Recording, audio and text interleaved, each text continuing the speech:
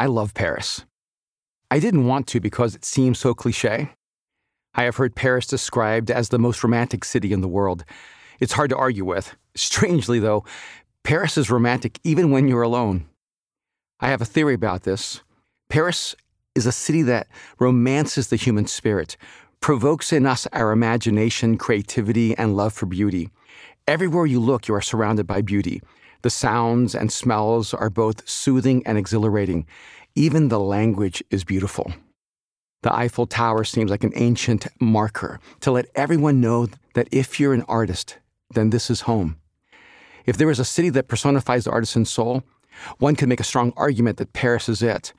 Paris is what a city looks like when an artist creates it. I feel more artistic when I am in Paris.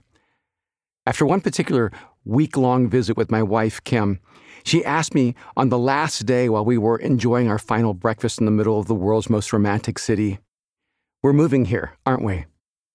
I was surprised by how direct her question was.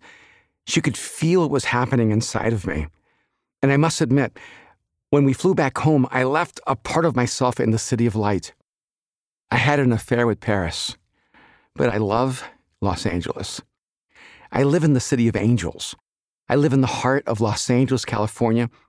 Every day I am reminded of how much Paris and Los Angeles have in common.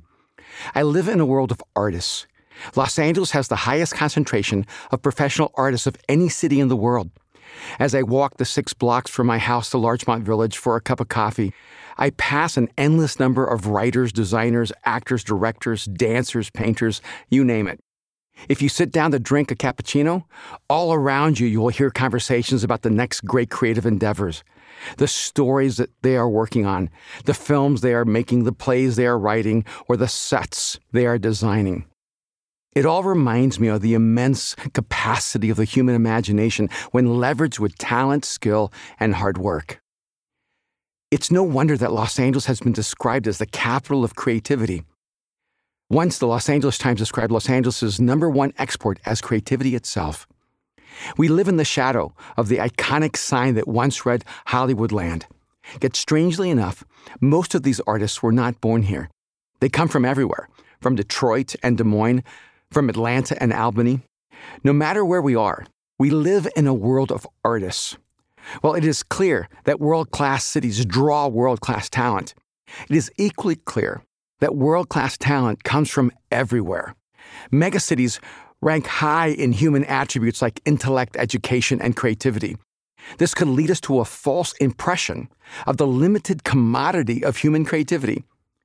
The reality is that big cities pillage small towns by making themselves more attractive to those who are more keenly aware of their talent and take on the discipline to refine it.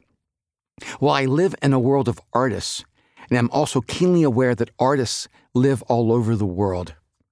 The artisan soul goes much deeper than simply those who understand themselves as artists and are pursuing careers in an overtly creative field. I have come to realize, after over 30 years of studying human creativity, that the great divide is not between those who are artists and those who are not, but between those who understand that they are creative and those who have become convinced that they are not. The great divide is between those who understand that their very nature is that of an artist and those who remain unaware or in denial of their artisan soul. The tragedy, of course, is that most of us have never thought of ourselves as artists. Most of us live our lives convinced that we are uncreative. Most of us have spent our lives admiring those who have the gift of creativity while seeing our role as simply celebrating their uniqueness. Words reveal our values and culture. The more familiar we are with something, the more words we have to describe it.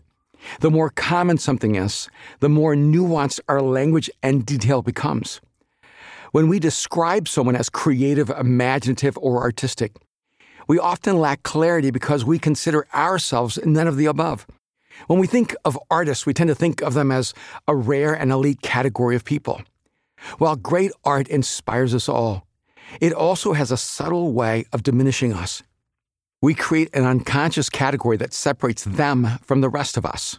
Their creativity is proof that we are not creative. Their artistry, proof that we are not artistic. Yet what humanity needs most is for us to set creativity free from the singular category of the extraordinary and release it into the hands of the ordinary. Creativity should be an everyday experience.